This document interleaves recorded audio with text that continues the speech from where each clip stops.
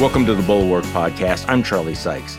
If you listened to yesterday's episode with Jennifer Senior, you probably already guessed that today's show features Maggie Haberman, who has had a singular education in New York corruption because of her years covering City Hall there. Her portrait of Trump in her book Confidence Man emphasizes his ascent in the New York City of the 70s and 80s. The dynamics that defined New York City in the 1980s stayed with Trump for decades, Haberman writes. He often seemed frozen in time there. I also asked Maggie about the critics who accuse her of access journalism. Here's my interview with Maggie Haberman. The book is The Confidence Man, The Making of Donald Trump and the Breaking of America. And this is the way that it is described. The book paints a jarring portrait of Trump, but one that differs in some respects from more common one-dimensional portraits, as a basically lonely man whose own views and attitudes are amorphous and situational rather than strategic. He can be charming and cruel, generous and selfish, tolerant and viciously closed-minded. He has no strategy, no method of leadership. He does what works at any given moment. He has few personal ties outside his family. Children he constantly tests and occasionally torments, and few real friends. Chaos and uncertainty dominate. Misery is a common emotion among those in his orbit. To this day, close associates privately root for his death to free themselves from their bondage to him. Joining me on the podcast is the author of this blockbuster new best-selling book, Maggie Haberman from the New York Times. Good morning, Maggie. Good morning. Thanks for having me. So Axios describes this as the book that Trump fears most. He doesn't read books. Why would he fear a book? Well, I can't speak for why Axios says something, but although I very much appreciated their interest in it, I think that the issue with Trump in terms of how people portray him over a number of books, and he's one of the most written about people on the planet, is, the portraits tend to exist as either, and these are the ones that he can tolerate, as either slavish devotion from people on the right. There's been a series of books written like that, or coherent and cohesive authoritarian. And this is neither of those. This focuses on his character, and he doesn't like people talking about his character. Okay, so I want to talk about your place in Donald Trump's head. You've been living there rent-free for years now, and Trump said that you are like his psychiatrist. Tell me about that, because clearly he has an obsession with Maggie Haberman. There's something about you and your reporting that he fixates on. What is that about? I think that he's fixated on the paper. I think he's fixated on the New York Times and has been for a very, very, very long time. It represented the elites whose approval he felt he should be getting and wasn't getting when he was a young man trying to, make his way out of Queens and become frankly, a celebrity as much as anything else in New York. And, his line about, she's like my psychiatrist, he said during our final interview last year. And as I write, it was a meaningless line that was, intended to flatter. And it's the kind of thing that he has said about his Twitter feed or other interviews that he's given with people. And the reality is he treats everybody like they're his psychiatrist. He's working everything out in front of everyone all the time. I've heard you say this before, but it does seem to me that he thinks of you differently than other reporters, including other reporters at the New York Times, because you are a New York person. You grew up with him. You know where he came from. And it does seem that, yes, he cares about what's in the New York Times, but does he see you as a fellow New Yorker who kind of gets him in a way? I'm not trying to flatter you. I'm trying to get to what's going on here, because this book is, I think, different than all the other books, because we're not going to focus on the newsy aspects. This is a character study. And you look at his character and where he came from, what the New York milieu was like, what his childhood was like. He seems like someone who desperately wants the approval of certain people, including you. I still, Charlie, think it relates to the Times. I really do, and I'm just the person who covers him the most. He's a very provincial person, and does he tend to be partial to people who are from New York? And I worked at the New York Post for a long time, which at least used to be his favorite paper. Maybe. that's a part of it. I think he tends to gravitate more toward the familiar, but I really do think it's about the New York Times. Okay, so let's talk about this. You make the case to fully reckon with Donald Trump, his presidency, and where we're possibly going. You need to know where he comes from. This New York world, the world of New York real estate and celebrity. You also need to know where he comes from in terms of what feels like a very damaged childhood. He comes off in your book as somebody who is, yes, arrogant and capricious, but also very, very needy. So is he damaged in some fundamental way? I mean, what is the key that we need to understand about this man's mind and his character? He is damaged, and he causes damage to others and has. I think it doesn't mean that there aren't people who feel like they benefited from him, and it doesn't mean there aren't people who don't feel that way about him. But, there's no question that his impact on the political landscape, has in some areas and aspects of American life caused damage. But he is damaged. He is the product of an exacting and, in Ivana Trump's words, brutal father who was, constantly praising him in public, but undermined him in private all the time and fostered a really toxic competition between Trump and his older brother, Freddie. Freddie was an alcoholic who was, not able to navigate the family business the way that Donald Trump wanted him to, was not really interested in it, became an airline pilot, and died young, from conditions related to alcoholism or believed to be. And Trump, in private conversations with people over the years, has drawn a direct line between his brother's death and his father's treatment of him. And his mother was sort of a not hugely significant presence in the household. It was really run by his father. And Trump respected and admired and feared and resented his father. Not to do too much putting on the couch with him, which I really do try to avoid. But when you grow up that way, you look for someone to defend you. And I think it's not a coincidence that his other big mentor was Roy Cohn, and that he sought that model of being defended basically for the rest of his life. I want to come back to Roy Cohn in a minute. You describe his New York background. I mean, that New York was a place with, tribal racial politics and, the world of a New York developer, involved backbiting, financial knife fighting, filled with shady figures, including having to do business with the mob. So before we get to Roy Cohn and other things, what was Donald Trump's relationship with the mob? He seems to have a fascination with a certain kind of, shall we say, swagger. Did he do business with the mob? Well, look, the mob was connected to key aspects of the construction industry. Certainly the concrete industry, which is the material that Trump chose to build Trump Tower with. There were mob-linked figures with whom he did business in New Jersey when he was building casinos, at minimum. And then there was a John Gotti associate who was a high roller at one of his casinos and who traveled with Trump and who Trump, according to a former executive, wanted to give a pretty wide berth to. And then when the man came into troubles of his own, Trump claimed, decades later, to hardly know the guy, as we've heard Trump do with almost everyone who became a problem for him. At minimum, Trump, saw the mob as sort of the price of doing business in various quarters where he was engaged. But to your point, there is a sort of a stylistic approach that I would say that he admires. So let's go back to Roy Cohn, because there's an interesting historic through line. Roy Cohn was sort of the dark Svengali to Joe McCarthy in the early 1950s. And, even after McCarthy's, disgrace and censure in the United States Senate, Roy Cohn went on to a successful career and obviously became one of the mentors, rocky relationship with Donald Trump. So did Donald Trump learn the sort of knife fighting, never apologize, always stay on the attack mode from Roy Cohn? What was Roy Cohn's influence on Donald Trump before Trump cut him off when he got AIDS? Roy Cohn first defended Trump when Trump and his father and their company were being sued by the Justice Department for racially discriminatory housing practices. And, Trump was enthralled, with this lawyer whose attitude was tell them to go to hell and we're going to fight it in court. And Roy Cohn taught him not just, don't back down, except, of course, when you do. And then when you do, just pretend that you didn't back down.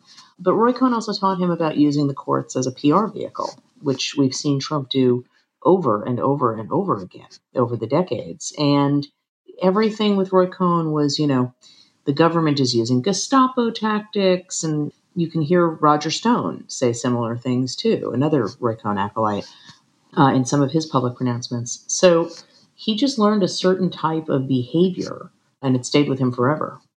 So you describe in great detail the signature moves of Donald Trump that we've become somewhat familiar with, but I think probably should be on a laminated card somewhere. The counterattack, the quick lie, the shift of blame, the distraction or misdirection, the outbursts of rage, performative anger, the design just for headlines, action, or claim, all of that. You also describe how this is a guy who spent decades surviving one professional near-death experience after another. So kind of fast forwarding, how do you think that he's processing, to the extent that we can understand how his mind works at all, this current moment he's in, where he's facing all of these multiple investigations, the threats of indictment? Is there part of him that revels in this? Is he in a defensive crouch? How does Donald Trump, regard the fact that he might be facing a federal grand jury indictment, that he might be facing local state indictments, that he is facing some pretty significant private litigation? For a while, he was telling people, and this was prior to the documents investigation really heating up, that that he didn't believe the DOJ would ever do anything to him. I think he's over that. After the FBI search of Mar-a-Lago, he is concerned about the Justice Department investigation, and the proof of that is that he spent $3 million on a retainer for an attorney, which is the most money that I've ever heard of him spending up front. He is aware that he is facing significant legal exposure. I think the degree to which he lets that, into his consciousness depends on the day. So given his history and his background, it was predictable that he would refuse to acknowledge that he had been defeated, because Donald Trump can never lose. He can only be betrayed. He can only be cheated, right? But to what extent were you surprised by what he did in the wake of the 2020 election and the persistence of support for his big lie? I'm not surprised by the persistence in people accepting the things he is saying about the 2020 election as true, because it has become clear for a while that he has a unique hold on his political base, and that his political base will never blame him for anything, and has adopted his posture that he is being wronged somehow by some hidden hand. So that wasn't a surprise. Some of the actions that he took after the election in 2020 were surprising, except I think that the behaviors around January 6th were something of a failure of imagination by officials. And what I mean by that is official Washington was expecting that he was going to try to use the military in an actual coup, right, to stay in office, in a traditional coup. And it was always much likelier that he was going to send a mob up to Capitol Hill. Now, of course, his folks would argue he didn't do that, I should note, but that he said peacefully in his speech before they all went up to march on the Capitol during the certification of the recent election. But, it had become clear that, he was able to move a fair number of people with his language, and B, he doesn't like to have to take direct responsibility for things. And ordering the military would have been just that. So, as you described, he's not a strategic thinker. He's not a deep thinker. There's not core values, but he does have this certain lizard-like instinct, reptilian instinct for what people want, coming up with slogans and brands. And I know you've thought a lot about this, the nature of his appeal. Clearly, he is not, one of the great political minds of our time, and yet he has this ability to know what the base wants and where it's going. And he's able to laser in on that. Give me your sense of that rather effective instinct that he has. I think that he is very, very shrewd about the darkness of human behavior and human emotions. I think he tends to believe that everything is corrupt, and therefore he can predict what people are going to do and not do.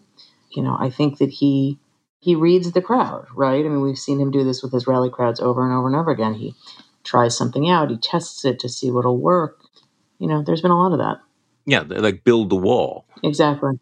You described the 2016 campaign that Trump had actually planned to drop out in 2016 after his polling numbers dropped, and then he would blame Republicans for their opposition to gay marriage as his rationale, which is bizarre now. occasionally there are little flares where Trump seems to admit that even he is somewhat surprised by his success and his support. I mean, the famous overanalyzed comment about that he could shoot somebody in Fifth Avenue and Yeah. not lose any support. He seemed actually surprised by that. Do you think that part of him is surprised that he gets away with all this shit? I don't know about surprised or delighted or, gleeful. Wayne Barrett, who was Trump's first chronicler, quoted on Background in his book, which really was the progenitor for us all, a Trump friend saying that Trump doesn't really like doing anything unless there's a little quote unquote moral larceny. And I think that I thought that was a pretty adept and astute description. I mean, I think that he likes seeing what he can get away with. Now, I think that there are times where he wished he wasn't doing very well in 2016 because it's not clear to me that he actually wanted to be president, as opposed to just winning. But yeah, it's just seeing how far he can take something always. So does he want to be president again, or does he just want vindication and revenge? I think that he wants both. I think he wants the power. I think he wants the office. I think he wants the title. And I think he wants payback. So you describe him as being extremely suggestible, that somebody, whispers in his ear, tells him something, hands him something, and he will run with it, which of course comes back to the key question then, well, who is he listening to? Yep. Who is he close to? And you point out that outside of his family, he's not close to anyone. So who does he listen to other than the voices in his own head? What he does is he solicits inputs from almost everyone. And I try to show that in the book. So, he doesn't have to be close to somebody to listen to somebody. In fact, he tends to listen to the people he's not close to. He doesn't really trust anybody. I would argue that one of his biggest legacies is this era of mistrust that we live in now. But he looks around to see, again, it's part of his constant poll testing. And sometimes he's just soliciting opinions to find the person who agrees with his pre-existing view. So that's how you get Sidney Powell and Rudy Giuliani sitting in the Oval Office after the election. Correct. You describe a rather fraught relationship with Jared and Ivanka. A lot of back and forth about all of that. And obviously there are various camps and there's been lots of leaking back and forth. So what is the story with Trump and Jared and Ivanka? I mean, obviously it's in their interest to say, we were really not part of that. We were distanced from all of this. So what's the truth here? Well, that isn't true. It is true that Jared Kushner was not around in the final few weeks in any meaningful way. He was tending to his own interests, policy and otherwise, in the Mideast, and that was his big thing. But Jared was in these meetings for the first 2 weeks, including with Rudy Giuliani, who he didn't like, but it wasn't keeping him from, attending these things. Jared Kushner and Ivanka Trump were often criticized for trying to have it all ways. And not unlike Trump himself. They wanted to be seen as protesting something that might play poorly, but if it started to go well, they would stick around. And, do I think Ivanka Trump was really troubled by her father's behavior on January 6th? Yes, I do. But do I think that she did a ton to try to influence that in the lead up to that? No, I have no reason to believe that based on any of my reporting. So based on your reporting, though, there are all these contradictions in Trump's character that are sometimes hard to follow. I mean, obviously, he's an expert at finding people's weaknesses and exerting pressure on those weak points. I think we've seen that over and over again. But he's also kind of a lonely guy who is a people pleaser. And then you also describe him as somebody who has both the thickest skin and the thinnest skin of any public figure you've ever covered. Talk to me about that he's got a thick skin, but he's deeply sensitive. And I guess this comes back to why you are living rent-free in his head. Look, he is able to slough off news coverage that would flatten almost anyone else. And frankly, sometimes he revels in it. The prurient really appeals to him. He loves other people's secrets. He loves, guarding his own secrets. But he tends to zero in on coverage that he thinks is insulting his intelligence or his, virility or his, appearance of strength or his wealth. That tends to be a huge focus of his. And also then just generally, I've noticed over time that he tends to zero in and obsess on some tiny thing during times of great anxiety. So I would give you as an example, one of the big questions of his first day in office, which is, why is he picking this fight over his crowd size? Yes. And I don't think that it was, so that he could set the terms of engagement, although I think that was probably a byproduct. I think it was just that, the enormity of the job was making him anxious, and that was how he dealt with it. During COVID, you described that he was much closer to death from COVID than was publicly known. Yes. And yet that didn't seem to have any effect on his approach to dealing with the pandemic. No, in fact, I write that, there was some discussion about having him do an ad related to COVID, his own experience, and he just wouldn't do it. He wouldn't hear about it. Because that would portray him as being weak or vulnerable. Correct, and relate to sickness, and he just doesn't want to deal with it. And also for people who, think of him as being this top-down leader, you also write that he was afraid of his own supporters, who he actually blamed his base for keeping him from getting credit for the vaccines, and he called them fucking crazy. Well, he didn't call them that over the vaccines. He's just called them that over his fervor in general. He has complained to people that he can't get credit for the vaccines because of the quote-unquote radical right. Those are his words. He has a strange relationship with his base of supporters. There's no question about it. So, look, I can't do justice to the book. I mean, it's almost 600 pages long. I mean, there are so many stories, but I'm really struck by, all of the stories that we've seen about the way even Bill Barr pushed back against him, and General Milley and the members of the Department of Justice. What would a second Trump presidency be like? This goes back to this question of who does he listen to? He listens to everybody, but he clearly has a sense now that he has to surround himself with a different group of people than those who were his enablers in the first term. So where would he draw the personnel for a second term, do you think, based on his past practice of running businesses and et cetera?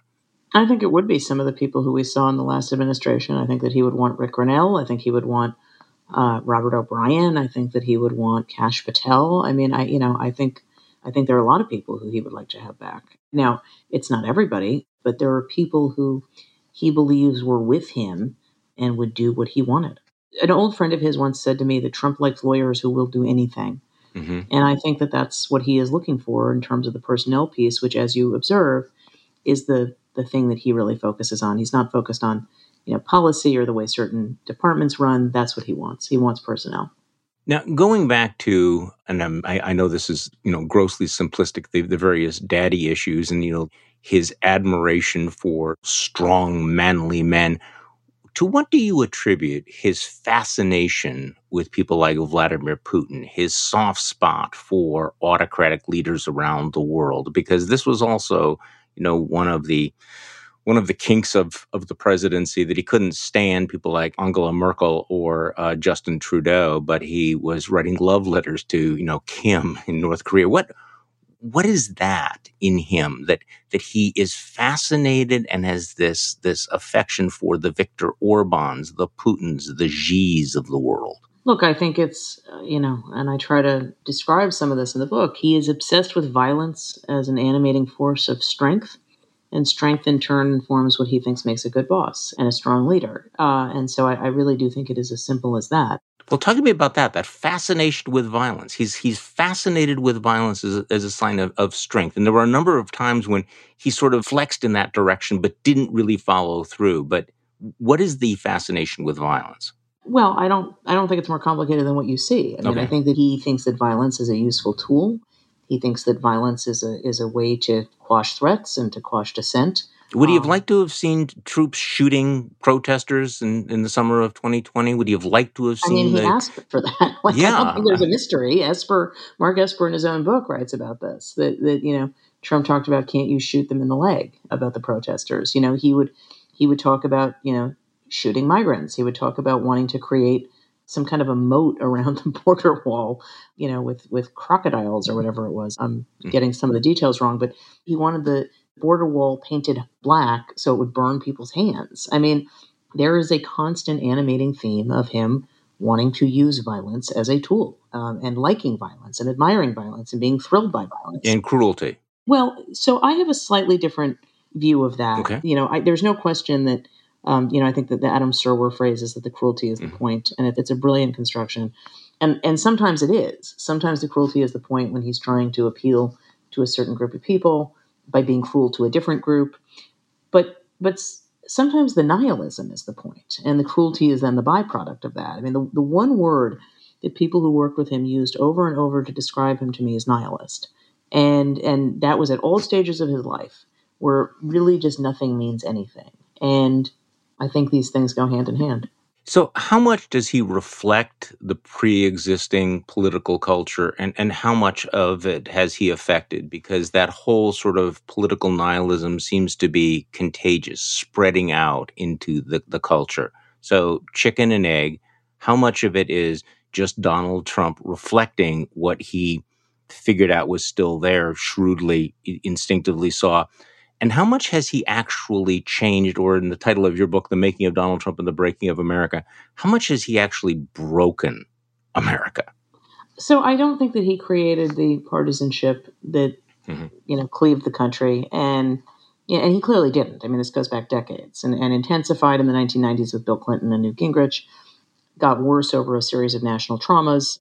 By the time we get to the Tea Party is born of a huge distrust of institutions that I remember Ron Fournier, then of the AP, was the first person to really capture what was happening in 2010. And I think that the headline of that story was "In Nothing We Trust." That was he was capturing an arc. So I think Trump capitalized on that and seized on it and fueled it and then benefited from that accelerant that he threw on it. And as you say, it has grown exponentially. So the title of your book is Confidence Man. Talk to me about that, because basically you're saying this is a con man.